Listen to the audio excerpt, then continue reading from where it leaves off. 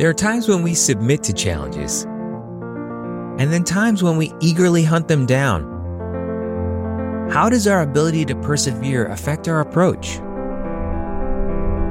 In this episode, we continue the story of Gregory Burns as he takes his first steps away from his conquests and toward a vast unknown. Was his perseverance an act of faith and success, or a readiness to fail? We're going to explore the research of thought leaders in grit to learn how we can develop this quality ourselves. This is a podcast about B2B marketing and the account-based mindset. This is Reach. Thanks for joining us today. My name is Hiromi, and I'm here with CEO and agency founder Jason Thorgerson. Hi, glad to have you all. And Chief Creative Officer Garrett Krinsky. Nice to be here. So, Garrett, you were away for the last episode, but did that first chapter resonate with you? Because I thought Gregory's origin story had a lot of nice takeaways. Totally. And I appreciate when he was really young at the grocery store, he had this major turning point in life. And his sum of it was, I struggled, I made it, I moved on. And it's such a simple lesson. You know, his mom gave him the confidence, you got this. It looked crazy to onlookers. And I think this could be a guiding principle for this entire mindset. I thought that bit of the story was really gut-wrenching in a way. Visualizing that moment, Gregory on the ground at this grocery store and his parent just kind of like leaving him and what others may have been thinking. And it got me wondering, is his perseverance, is this quality that he exhibited brought about due to the way in which his parents parented him based on these experiences? And in her book about grit, Angela Duckworth said, exemplars of grit grew up imitating their parents and emulating them. If you want to bring forth grit in your child, first ask how much passion and perseverance you have for your own life goals. And that was interesting. Think about Gregory's parents. They're very accomplished individuals. They had passion in what they did. And so not only was he maybe put through some of these circumstances that were challenging, but also observing his parents and their passion to commit to something, to endure throughout it.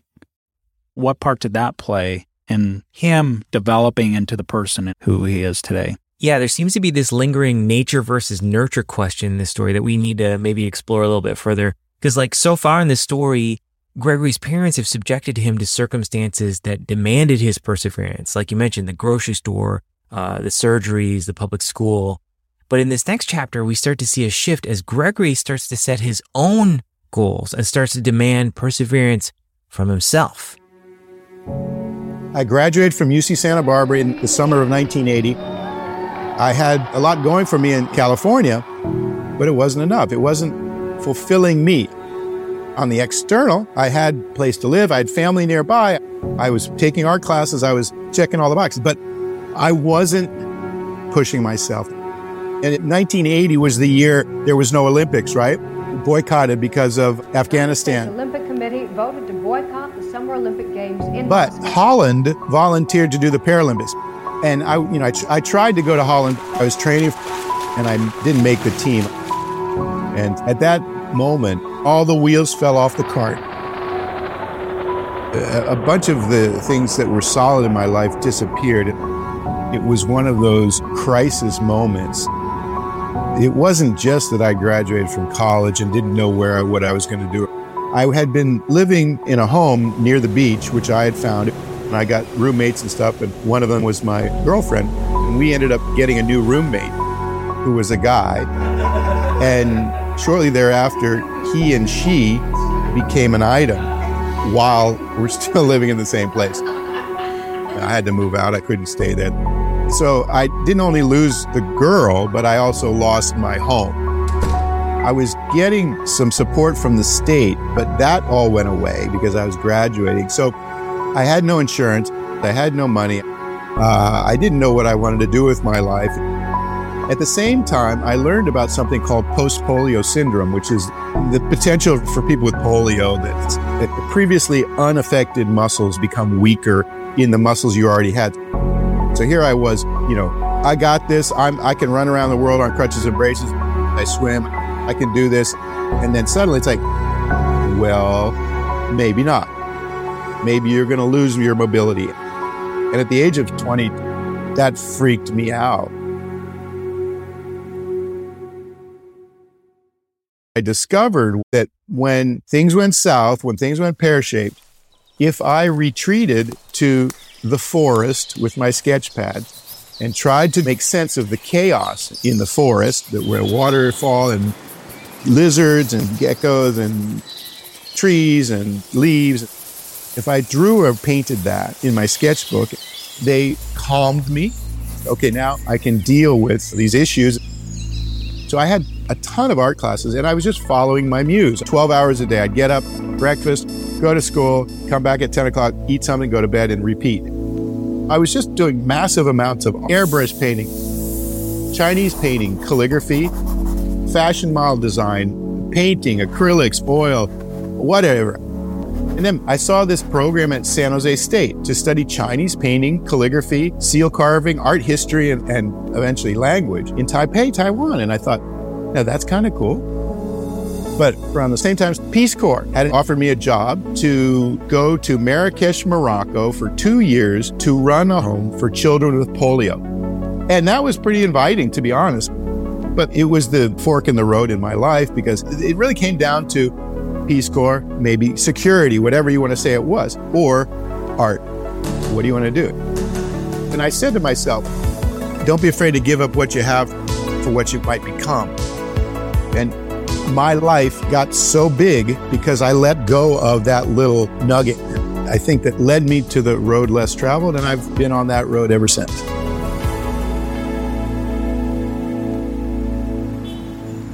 So I went to Taiwan in August, and it was like, what have I done? It's terrible. It's humid. It's raining every day. It's gray. When I went there, it's 1984. It was a city under construction. And I had just left the beach of Santa Barbara, California. I mean, I just left, Munster cheese or avocado sprouts.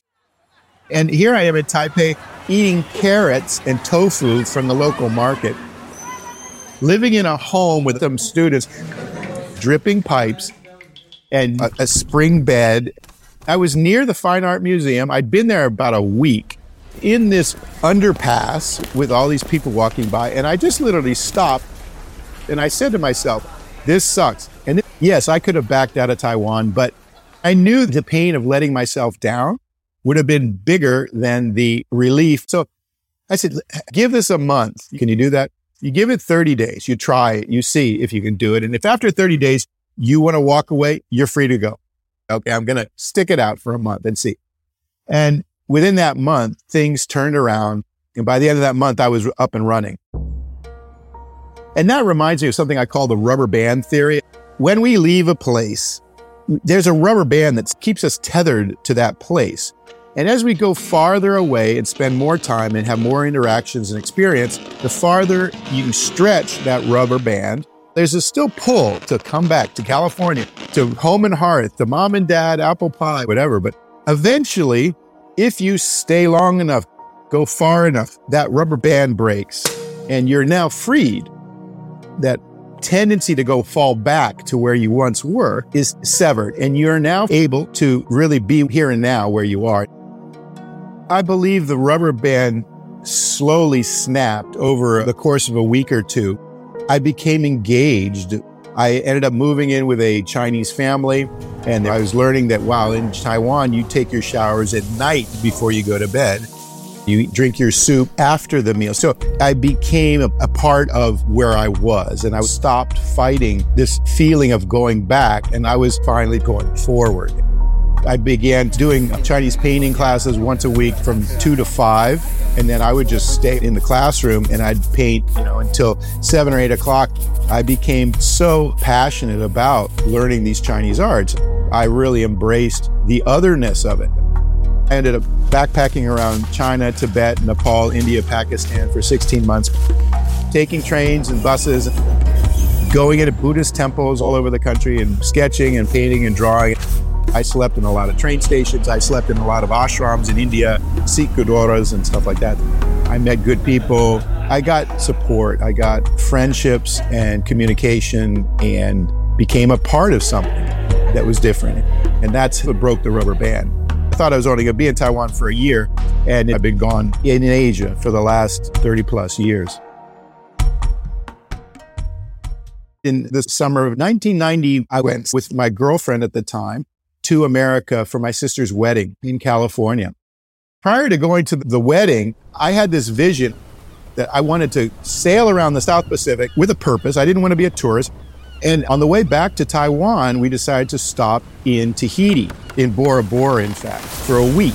And we were going to have a vacation there together. We were living in a hut on the ocean. And on the third day, I saw this boat on the horizon, which looked a little bit like the African Queen, with Humphrey Bogart. That night, I'd gone to the jetty to sketch the sunset. And while I'm sketching, two girls come up to me and they say, "What are you doing?" I say, "Well, I'm painting the sunset." "Oh, can we watch?" "Sure." And I found out these girls lived on that boat that I saw come into the harbor. I said, "What are you doing on that boat?" She said, "Well, this is a boat that is organized by a Danish organization, a bunch of teachers. They bought this 125-foot Danish lightship. They put a motor on it and they sailed it around the world. And what were they doing? They had a crew of about 10 people that were making television documentaries. And the program and the boat was called The Return of Marco Polo. It turns out that their long term was to get to China and go back all the way to Denmark. So I, speaking Chinese, was suddenly an asset. You're hired, basically. So I sheepishly went back to my girlfriend that night and said, "Really sorry, but I'm getting on this boat." And she was very understanding. It was too big a cherry to pass. And suddenly, here I was on a boat with an international crew of 10 people sailing from Tahiti basically to New Zealand, which took 9 months. We were very slow, making a 30-minute television documentary, meeting locals, asking them, how do you dive for pearls? How do you grow taro? What are your courtship rituals? Hello, everybody, and welcome to Micronesia. Today, the Marco Polo is in the Republic of Palau. Now, we have spent a lot of time in Polynesia and Melanesia, but this is our first and our only visit to Micronesia. Palau is an archipelago made up of about 200 islands. Lots of interesting stuff, and I was painting the whole way, so it was a magical moment. A personal note. It seems like Gregory is someone with purpose. Yeah.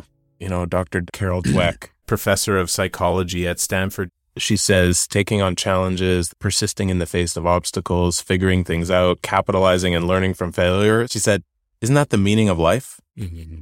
Yeah. Which is interesting, right? When you look at Gregory's story, it's like he's kind of found through perseverance this purpose that continues to propel him forward. Yeah. He was a passionate individual. That's what I'm learning about Gregory and his story. And that passion is driving him to do different things, but also to face these challenges and overcome them. Yeah. There's a quote here from Jeff Bezos where he said, "You'll find in life that if you're not passionate about whatever it is you're working on, you won't be able to stick with it." And you see that reoccurring theme to me in Gregory's story. He wants to be challenged. He wants to expand. He kind of followed his passion, and that led him to new opportunities. Yeah, I mean, I totally agree with what you're saying as it pertains to Gregory's story in particular. I have to admit, though, whenever I hear the advice to follow your passion, follow your dreams, follow your heart, it doesn't always sit right with me. Mike Rowe, who's famous for, dirty jobs, he was known for calling that out. This is what he said. Look, if we're talking about your hobby, by all means, let your passion lead you. But when it comes to making a living, it's easy to forget. Just because you're passionate about something doesn't mean you won't suck at it. Staying the course, that only makes sense if you're headed in a sensible direction. And while passion is way too important to be without, it is way too fickle to follow around. Never follow your passion, but always bring it with you. I think that's that self-awareness piece, right? It's not having unrealistic expectations, but having the mindset that you know who you are, what your strengths and weaknesses are, and challenging yourself to go above and beyond. Not being fixed in time, not being fixed in who you are, but also being aware of how can I stretch myself? Right. And that's basically the concept that Professor Carol Dweck advocates in her book on mindset, right? Is that she says she's always been kind of puzzled to see how some people with all this natural ability wilt in the face of challenges, while all these other people with much less thrive even when they fail. This is what she said.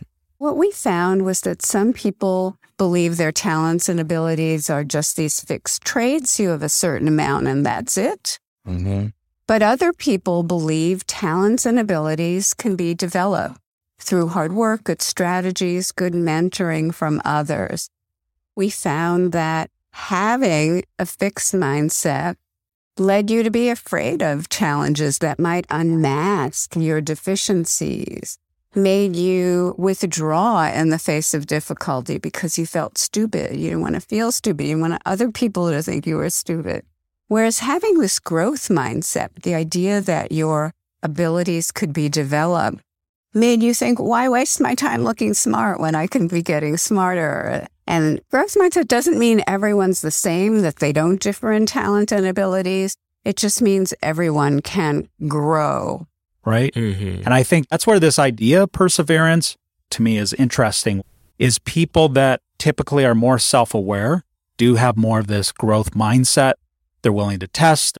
They don't think they're fixed in terms of their capabilities, but at the same token, they don't think they're Beethoven or that they can become that necessarily. They just think, I don't know what I could become if I don't continue to stretch myself and strive to pursue something. Right. And I guess what's interesting is, contrasting your observation earlier about Gregory's parents, in more recent years, this idea of follow your passion is often tied to the notion that because you're naturally gifted, you're a genius, you can do anything. But Professor Dweck is saying this false sense of self-esteem is actually kind of disempowering. In the 1990s, the self-esteem movement took over the world. We were told to tell everyone how fabulous, brilliant, talented, special they were all the time. This was going to motivate them and boost their achievement. Instead, as you said, it was a complete disaster. It led to the acceptance of mediocrity. It didn't challenge people to fulfill their potential. And our research showed telling people they're smart actually backfires.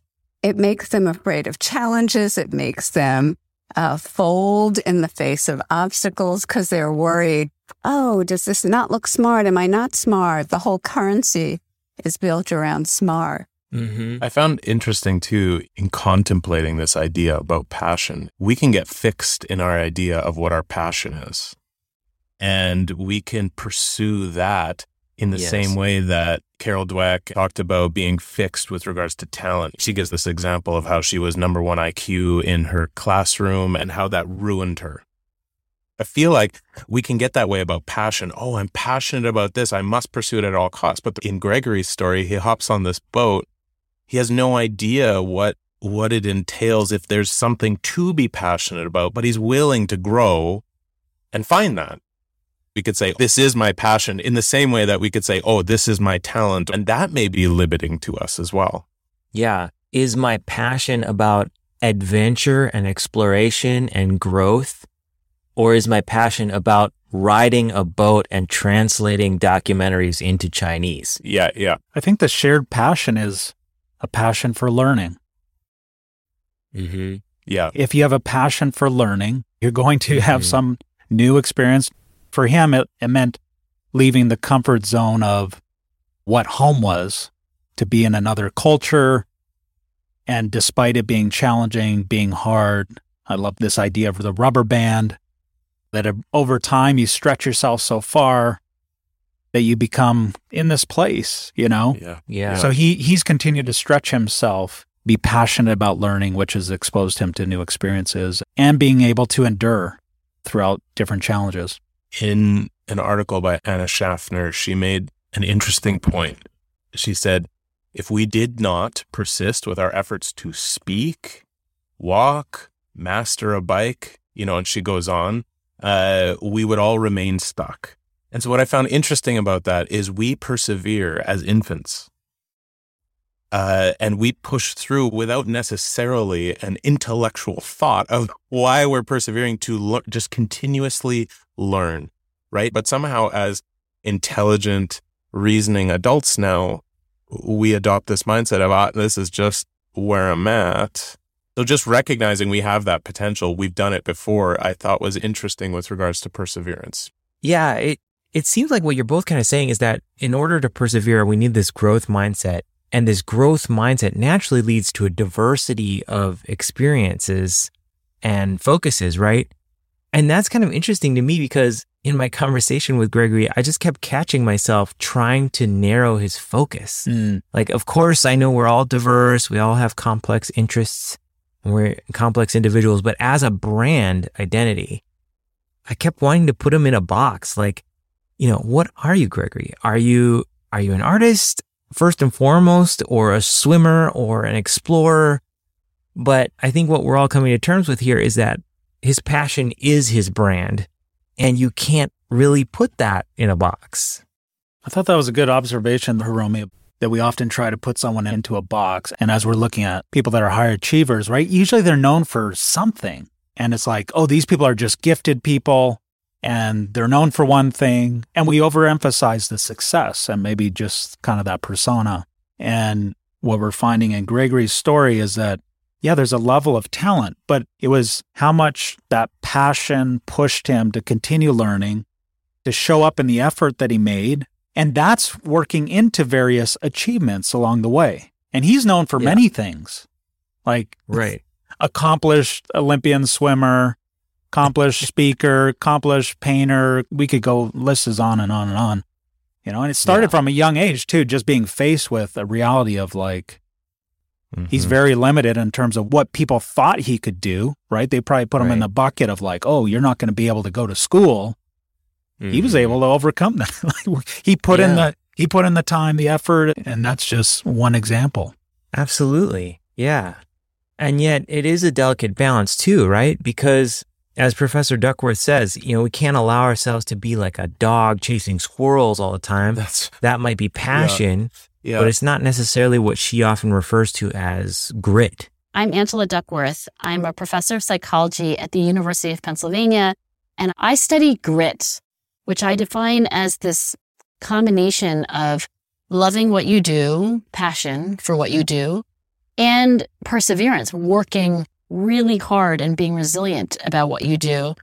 And the thing that makes grit different, I think, than, just being a conscientious person or a self-controlled person is that you have this passion and this perseverance for the long term.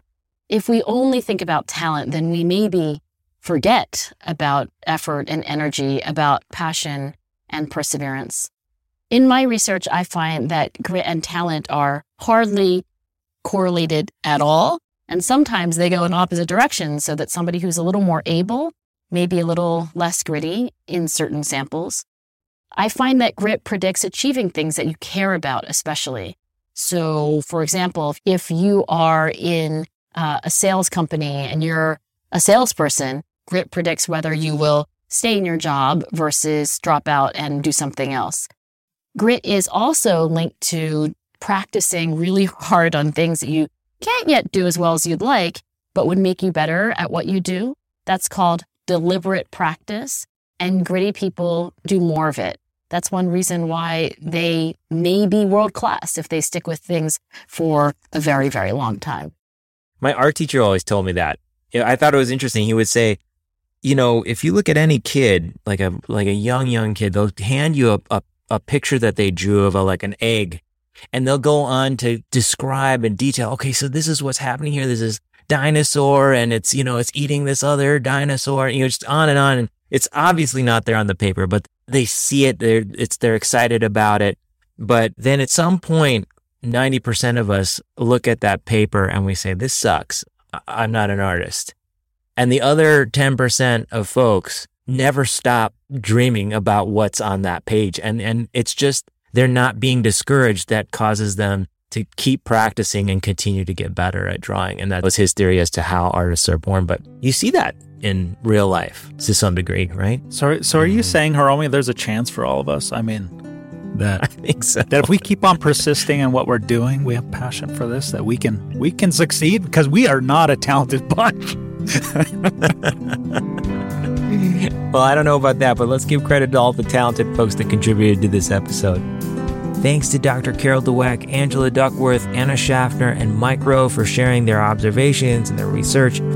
We've certainly learned a lot about the mindset of perseverance and the diverse experiences a growth mindset can lead to, but we haven't yet quite drawn a practical line between perseverance and distraction.